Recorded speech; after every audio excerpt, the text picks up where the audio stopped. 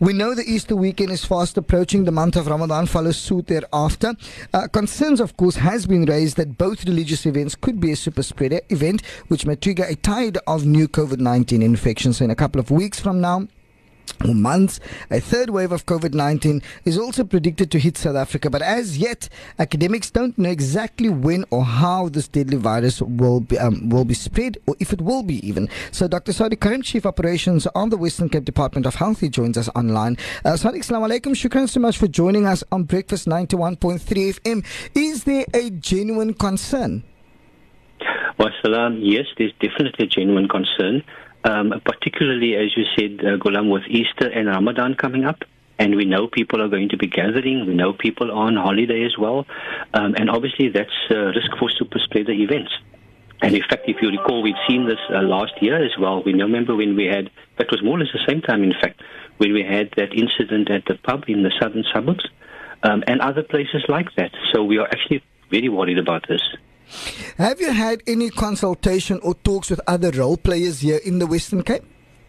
Yes, we have. We've begun some consultation with some of the different religious bodies, and we're obviously trying to get the message out via those bodies to the various communities. We've also obviously putting out some public messages. We'll be doing some more radio shows, some information today as well that's going to come out via the Digicon. So we're trying to get the message out to people to gather safely. I mean, I think there are basic things that can be done, when one gathers. So, for example, I mean, you don't have to, if it doesn't have to be indoors, you can do it outdoors. Keep it small. In other words, don't have big gatherings, and obviously observe social distancing and the normal practices. Salam Saadiq, just in terms of, the news we received yesterday with regards to the Ministerial Advisory Committee thereby advising the NCC with regards to, going into a possible level 2 lockdown ahead of the Easter weekend, just to sort of, assist and as a precautionary measure as well. Perhaps, your thoughts around this. Yes, look, other countries in the world, and that's actually good advice, because from other countries in the world and the experience that we've seen with second and with third waves, in fact, has been to in fact try and do some sort of increased level of lockdown ahead of big public gatherings or big holidays at least. And it does help, because obviously people are then more conscious of it. As you know, the regulations are then tightened in terms of numbers of people who can gather. And those are actually all, from a public health perspective, those are all good measures. Obviously, one must consider and weigh up difference like the economy and people must work, etc., etc., etc.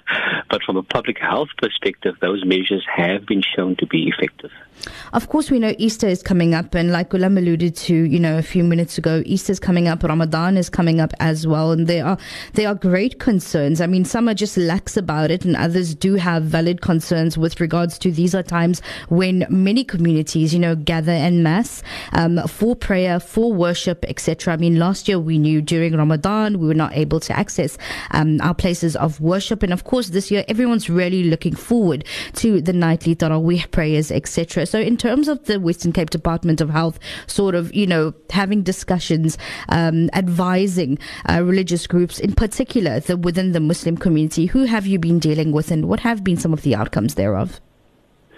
Sure. So at the moment, we've got a group that advises the Muslim Judicial Council, and we're talking amongst ourselves, in terms of what that advice could look like and should look like. We've still got a couple of days ahead of Ramadan, and obviously I'll be speaking again a little bit more to the MJC through this group that advises them, and hopefully we'll get the message out to the Muslim community ahead of Ramadan. And just to, when we observe Taraweeh at night, there are ways in which it can be done safely. Mm-hmm. And then, a number of mosques, I'm also cut you in there, but a number of mosques have already been putting in place such measures, and I mean that's encouraging. I just want to say shukran to those mosque committees and the imamat who have been doing that.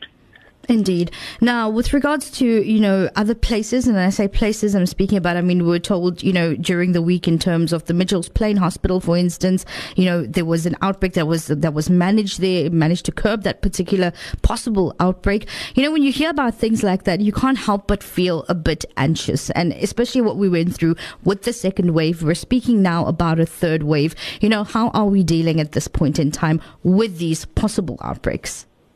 Definitely, and that was a concern for us. Luckily, we were able to contain that.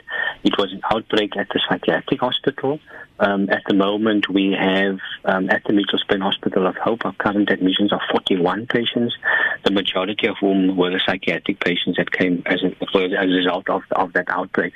But the moment we hear about outbreaks like that, and there have been smaller outbreaks in other pockets across the province and the Western Cape province, but the moment we hear about an outbreak like that, our teams on the ground go in there and we try to as rapidly as possible, contain the outbreak so that it obviously avoids becoming a super spreader event like with the Mitchell's Plain Psychiatric Hospital.